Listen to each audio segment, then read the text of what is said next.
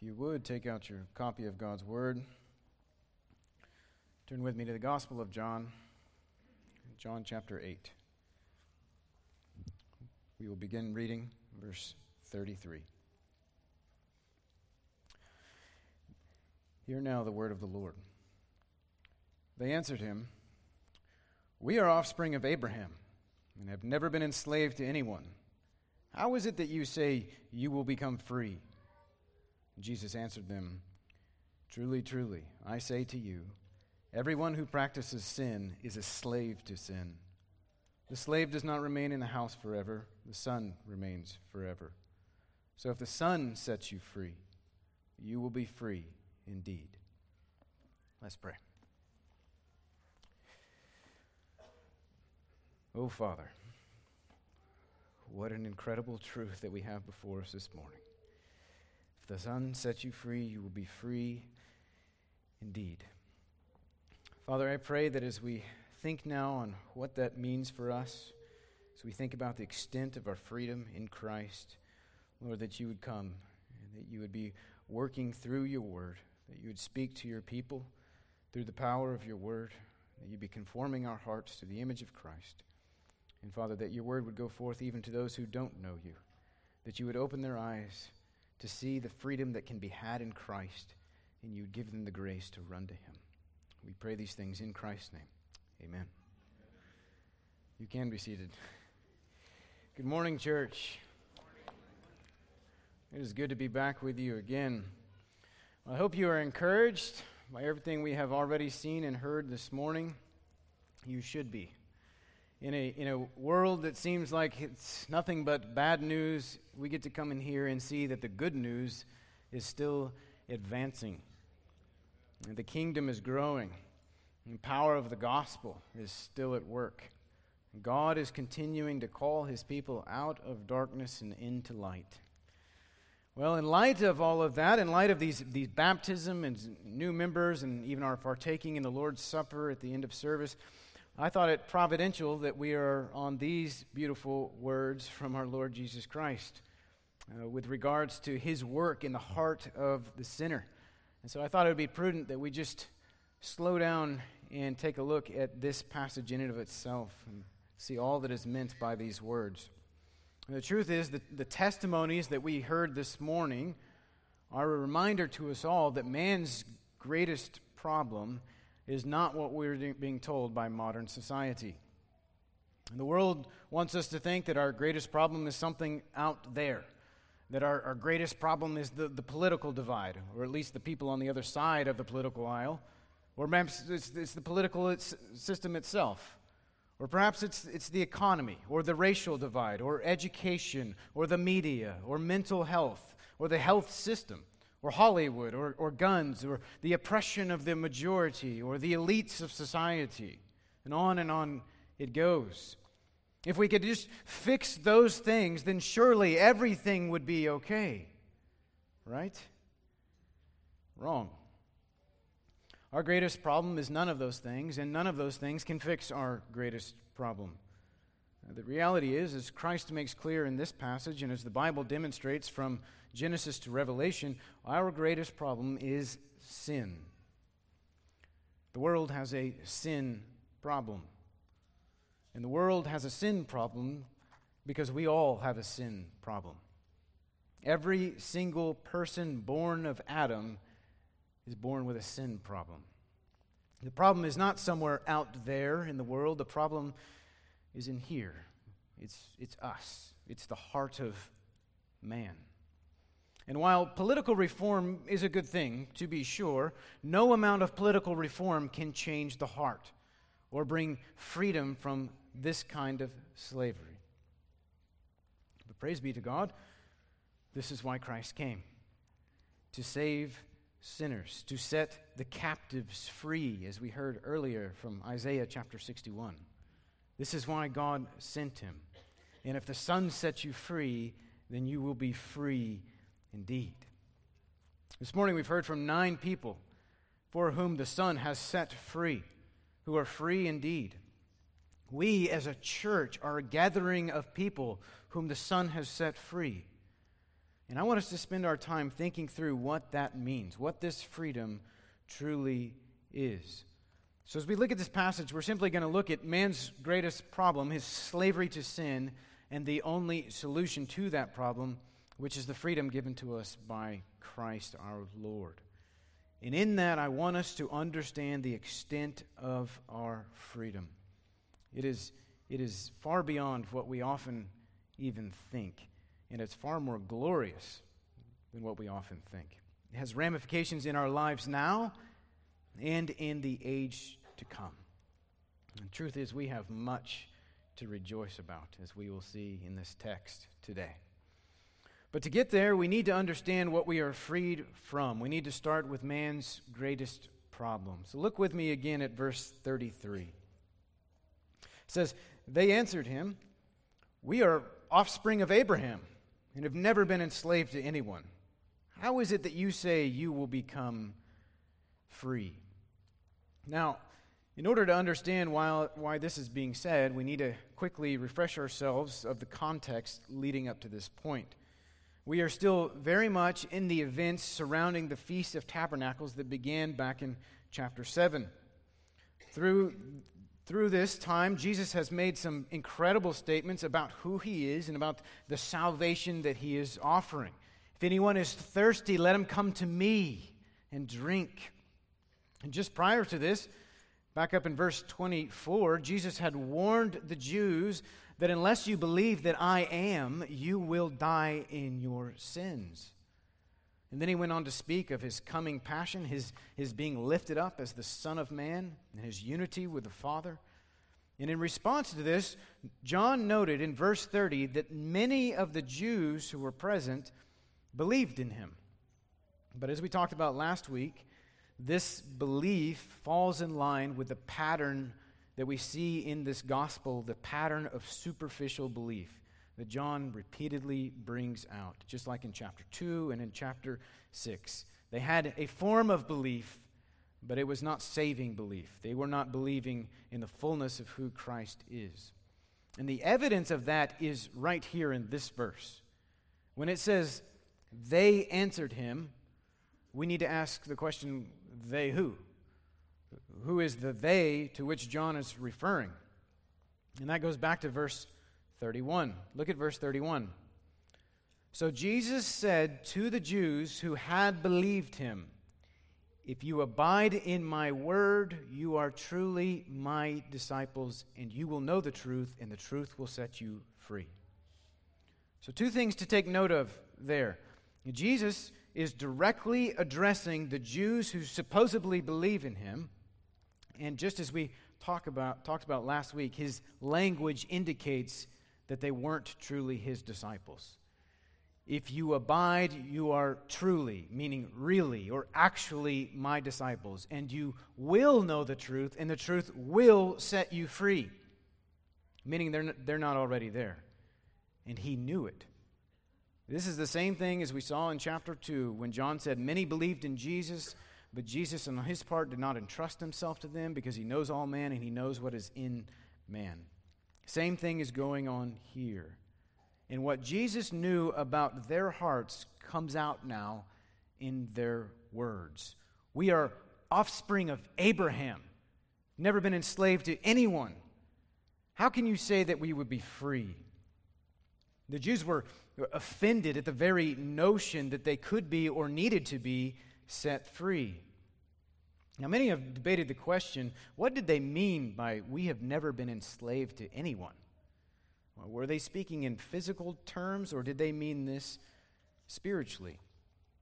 And I think they understood Christ to be speaking on a spiritual level, and I think they mean this on a spiritual level for a couple of reasons.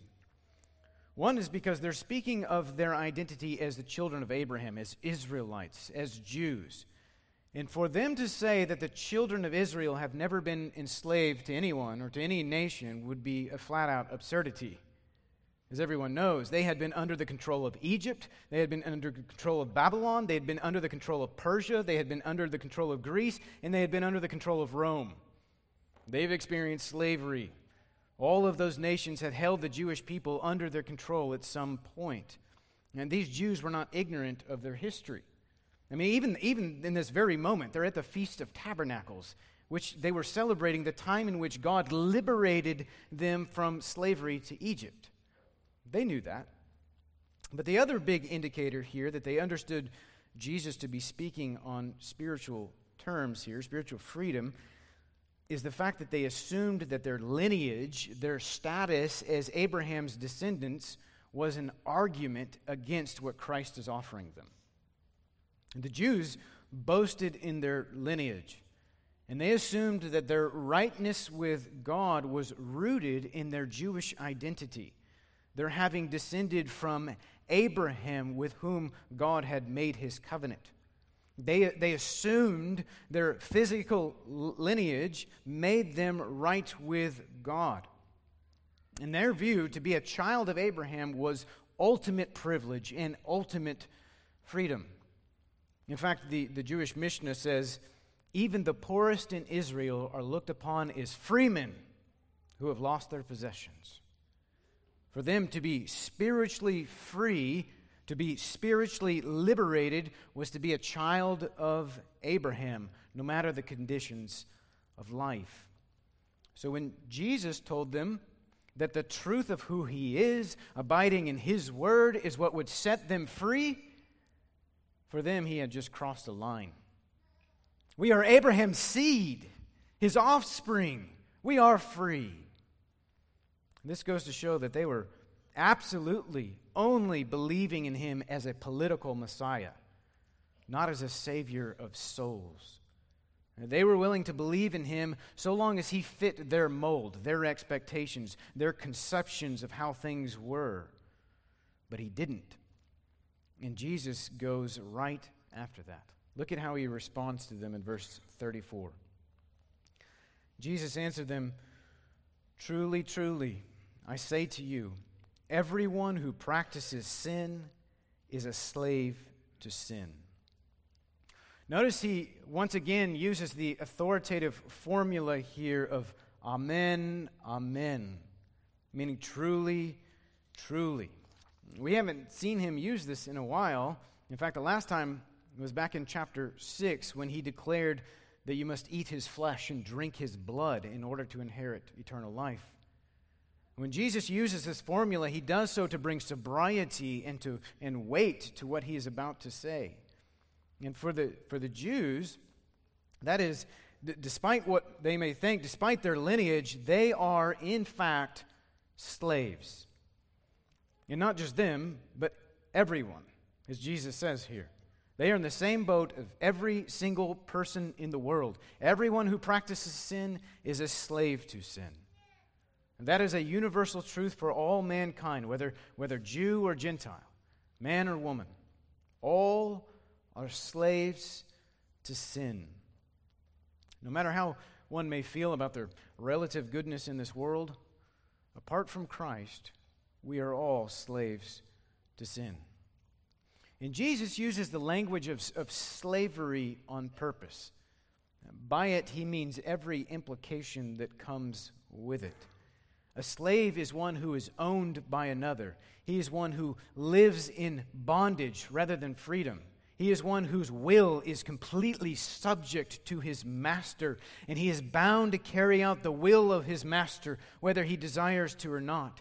He is never free from his master, and his subjection to his master is his identity in this world. He never rises above that, and he never goes beyond that. He is a slave.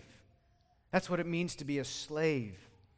And that is the relationship of every single person to sin. Sin is the slave master of fallen humanity. And outside of Christ, we all do our master's bidding all the time. And the reason that is true is because it has taken hold of our very natures. We are not sinners because we sin. We sin because we are sinners. We are born sinners, born from corruption and into corruption. The very core of our beings are corrupt. As David said in Psalm 51, I was brought forth in iniquity, and in sin did my mother conceive me. Or in Jeremiah 17, the heart is deceitful above all things and desperately sick. Who can understand it? That is the state of the unregenerate human heart. And that means that the unredeemed human heart does nothing except sin.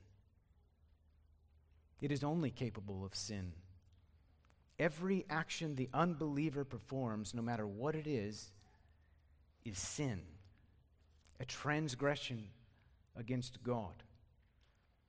Now, that is not to say that unbelievers do not treat each other with kindness and benevolence, that they do not love their families or contribute to society. Most of them certainly do. And that is by God's common grace upon them.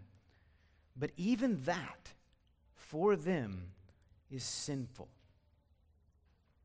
Because all of it is done in total disregard for the God who made them, in disregard for the source of their life, and the source of any goodness that is within them. We are commanded to do all things unto the glory of God, and the unbeliever does nothing unto the glory of God. So even their good deeds are a stench to God as He regards them. As Isaiah says, we have all become like one who is unclean, and all of our righteous deeds are like a polluted garment. We all fade like a leaf, and our iniquities, like the wind, take us away. The truth is, when Christ says that the unbeliever is a slave to sin, He is not speaking in exaggerated terms at all. They can only ever sin. And the most deceiving part about it is that without Christ, we don't even see our own captivity. We do not think that we are slaves to sin. Or we might be happy to admit that we are in fact sinners, that we sin like everyone else. We might have a vice or two that we struggle with, but still most people maintain that they believe themselves to be good, to be a good person. They do not understand the evil nature of sin and that their will is bound to it because they themselves are evil. Universally, all of us outside of Christ comfort ourselves through comparison. Well, I'm at least better than them. I'm not like that guy. It's one of the reasons people actually like to watch the news so much. There's a feeling of superiority as we shake our heads at the ills of society. We all think we are good, or at least better than someone else. There's a brother whose work really sheds light on this. I'm sure many of you have heard of him. His name is Ray Comfort. He's a street evangelist of sorts, and he often goes around to people on the streets with video camera and just interviews them in order to get to the gospel and to point them to their need of Christ. I've watched many of his encounters online, and it's fascinating to note he begins almost every single time the exact same way with the question of, are you a good person? Do you believe yourself to be a good person? And almost always, without exception, the answer is yes. Yes, I'm a good person. Of course, then he runs them through the Ten Commandments, holding the law up to them as a mirror to reveal the truth that they have not kept God's commands. They have blasphemed His name. They have lied more times than they can even remember. They have stolen in their life, and they are indeed adulterers at heart. But even then, more often than not, the person just laughs all that off and will adamantly maintain that they still believe themselves to be a good person. Deceived. And the Jews were no different, especially the Pharisees among them. They were outward keepers of the law with dead hearts. They prayed out in public, in open, to receive praise. They made announcements when they gave so that others could see. They desired the praise of man rather than the approval of God. And they comforted themselves in their prayers by saying, "Thank God I am not like other men." As God said, they honored Him with their lips, but their hearts were far from Him. Their righteousness was a stench. The sinfulness of the human heart cannot be overcome even by obedience to the law of God. It will only use it to its own ends and not for His glory. By works of the law, no man will be justified. But here, Christ continues to point even them to the only hope and the only solution for the dead enslaved, sinful heart. Look at verse 35. He says, "The slave does not remain in the house forever. The son does remain forever." He starts here with a simple analogy, playing off the very familiar system of slavery that was everywhere in the first century. The word there that is translated house can also speak of a household, those who belong to the house. And in the first century, one's household not only include members of the family, but it also included one's slaves, the slaves of the house. And the slaves had no permanent residence, and everyone understood that. They had no authority, and they had no inheritance. They were mere property that could be discarded or sold out of the house at any time. They were not permanent members of the house, like a son would be. A son will never be removed. A son belongs to the house, operates with the authority of the house, and he has all the inheritance rights of the house.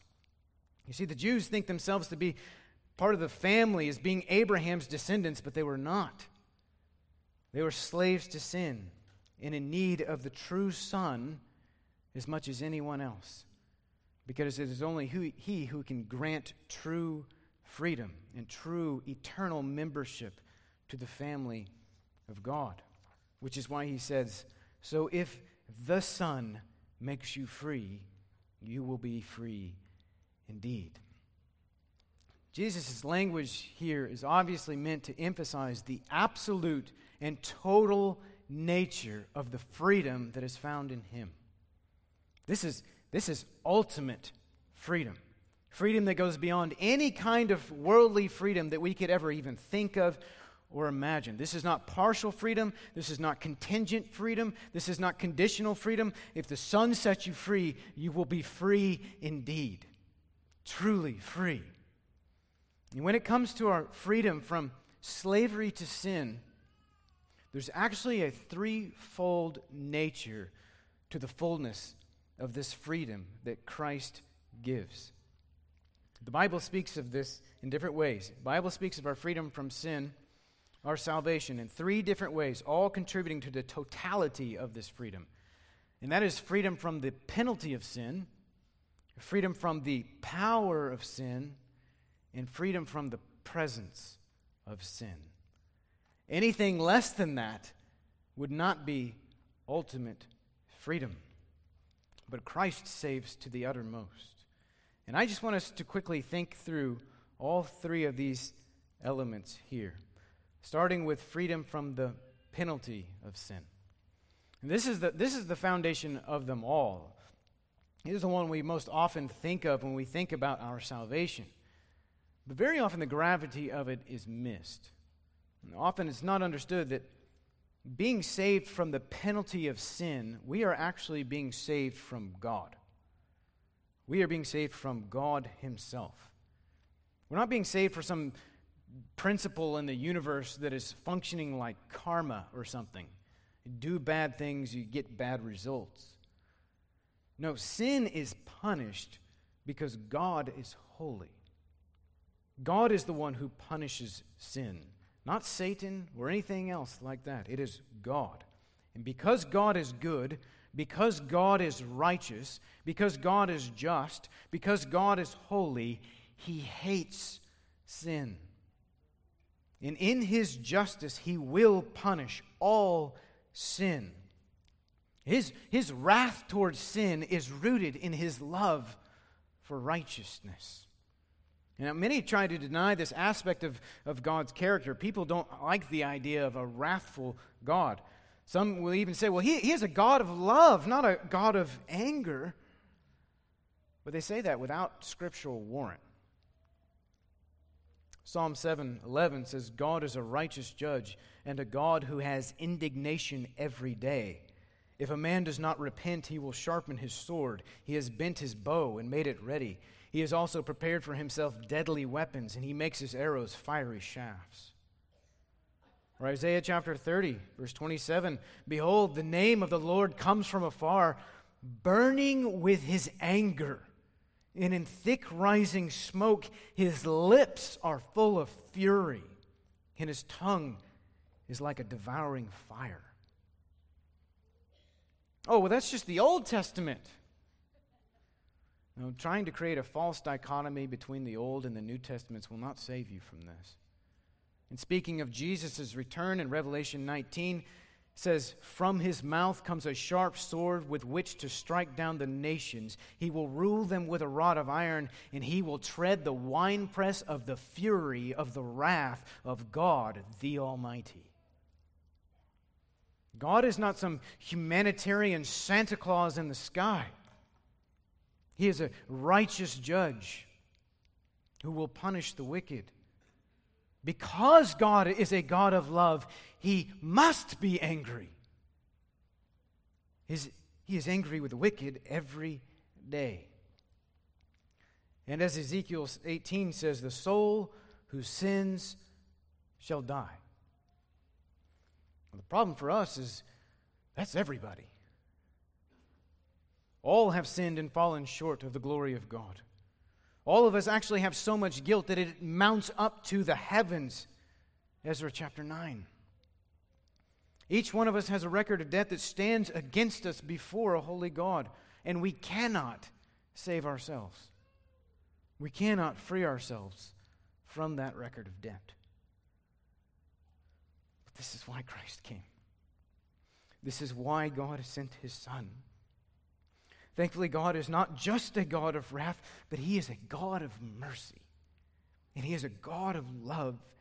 And He sent His Son that in Him we may find forgiveness.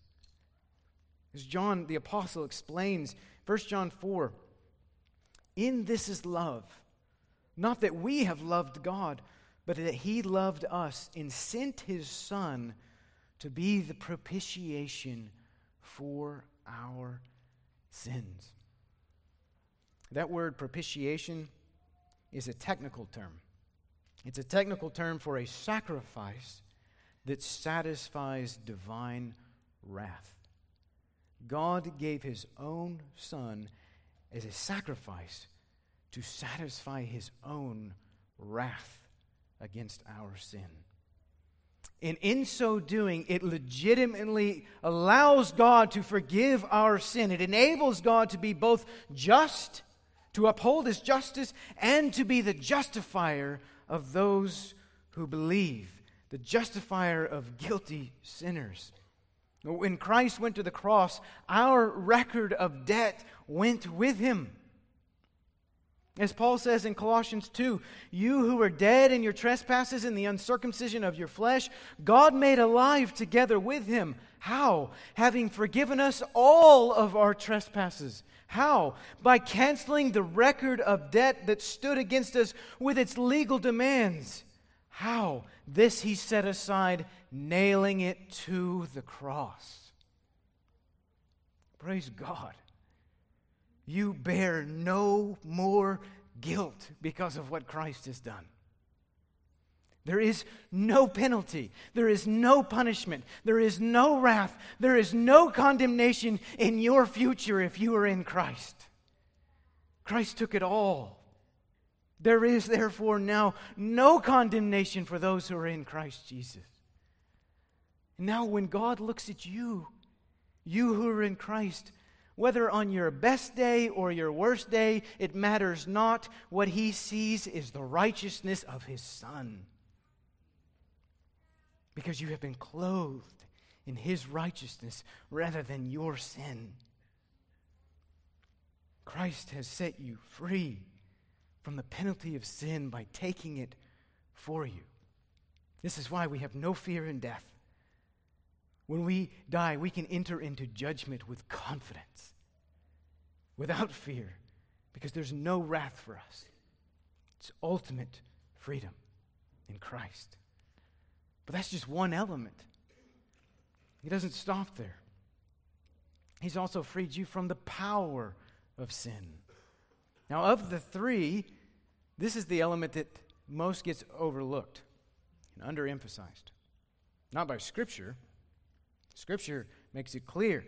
The fact is, Scripture makes clear that those who have been redeemed in Christ are no longer slaves to sin now, in this life. Because the power of sin has been broken by Christ.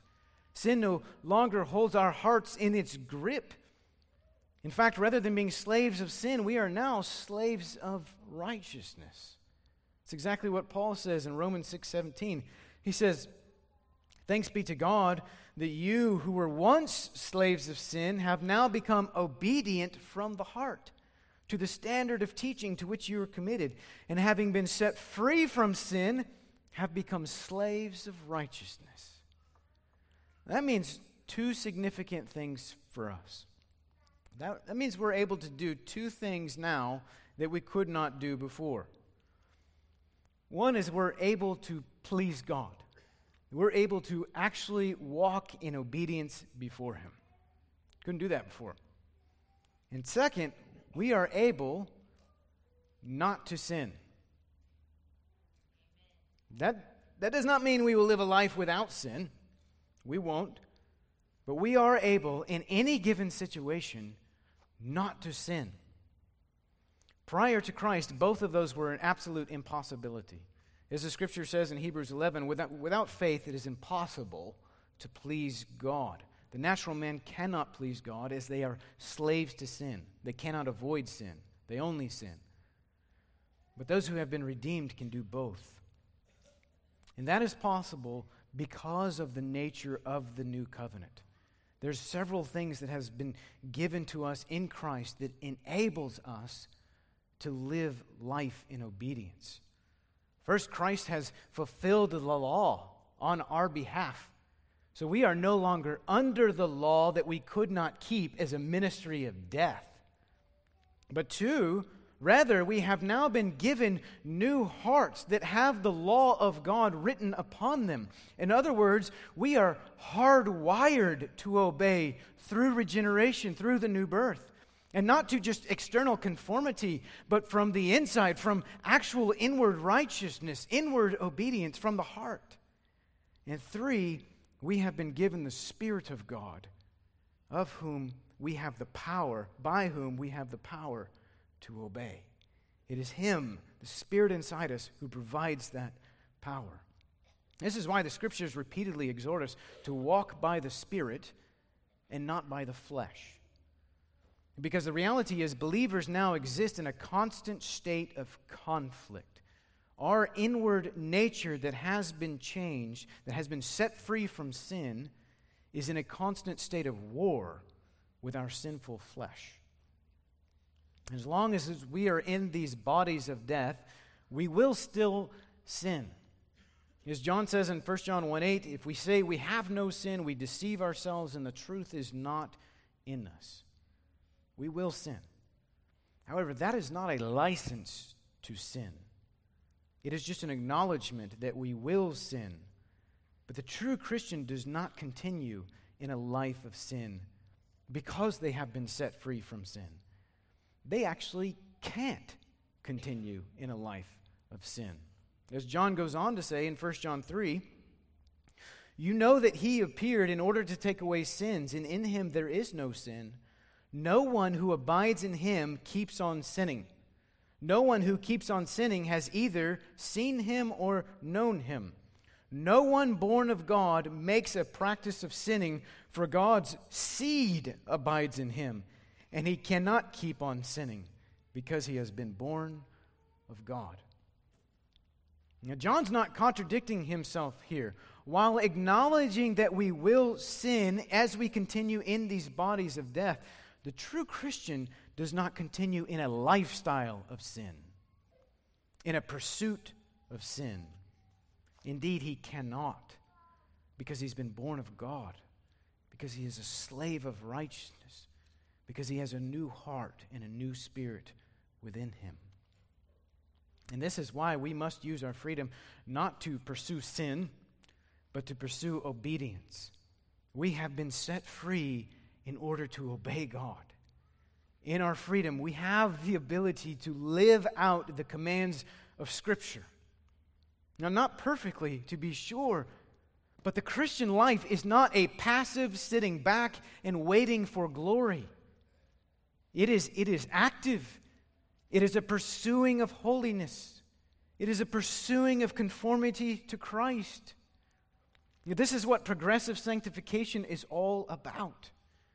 As we continue in the faith and walk by the Spirit, we begin to look more and more and more like Him. And when the new believer starts out, his flesh has been exercised more than his inward man. And so he stumbles into sin much more frequently than the seasoned saint. But as he, by the Spirit, puts to death the deeds of the bodies, Romans 8, and as he grows in conformity to Christ, he sees more and more of his freedom from sin manifest in his life. Now, it's true that we will never reach perfection this side of glory. Don't buy into sinless perfectionism. That's not what the Scripture teaches.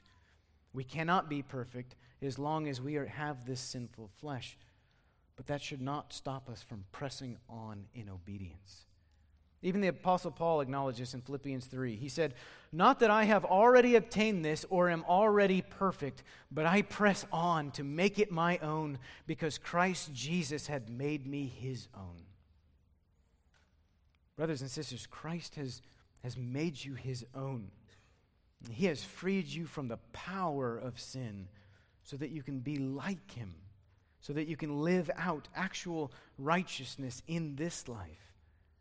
And one day, that pursuit will give way to the ultimate and final freedom, the third freedom that Christ has given us, which is freedom from the presence of sin.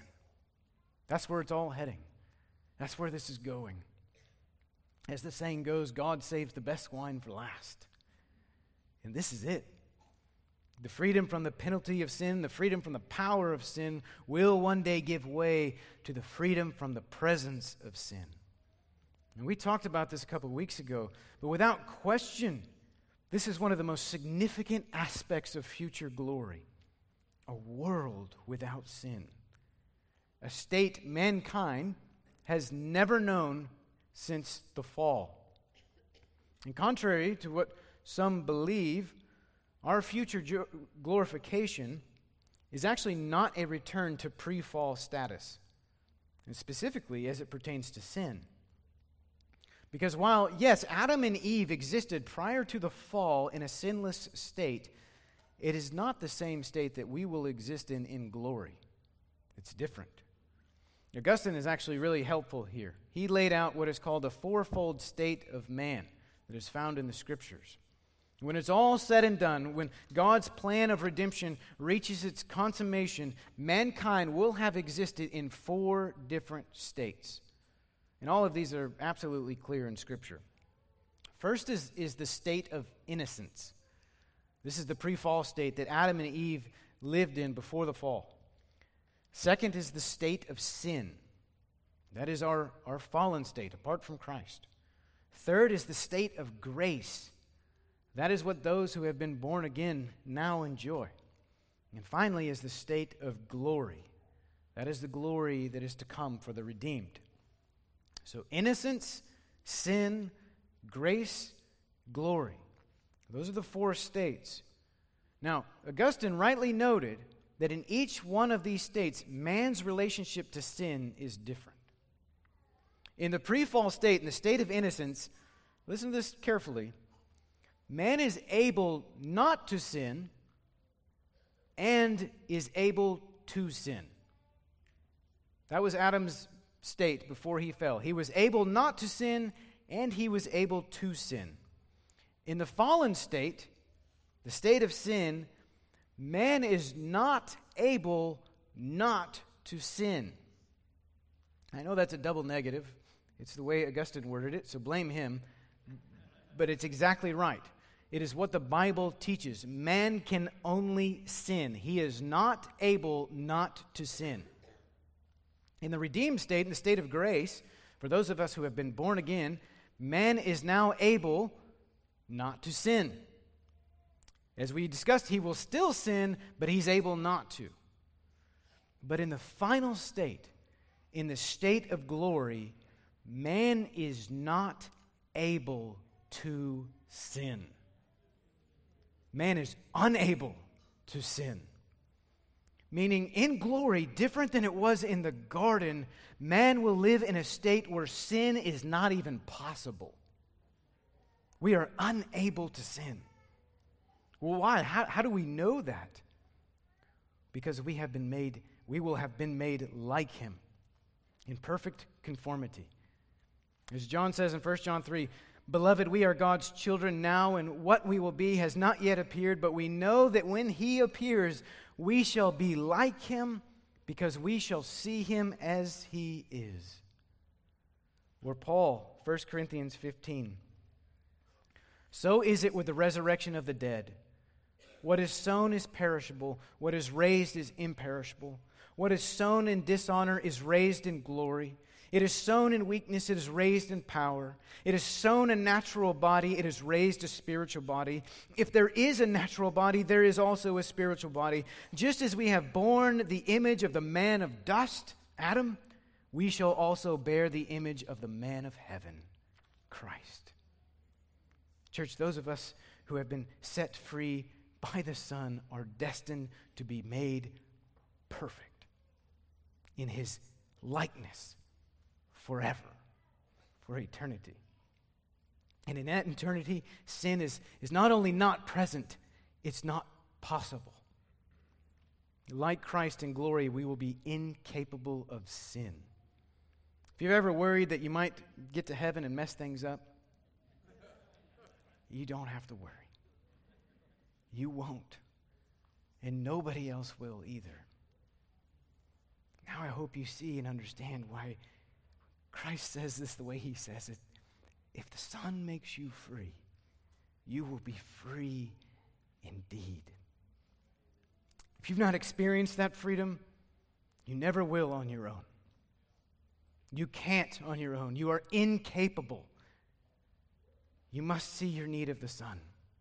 You need a Savior, and Christ is the only one. Run to the Son. Believe upon the Son. Trust in the Son. For if the Son sets you free, you will be free indeed. Let's pray.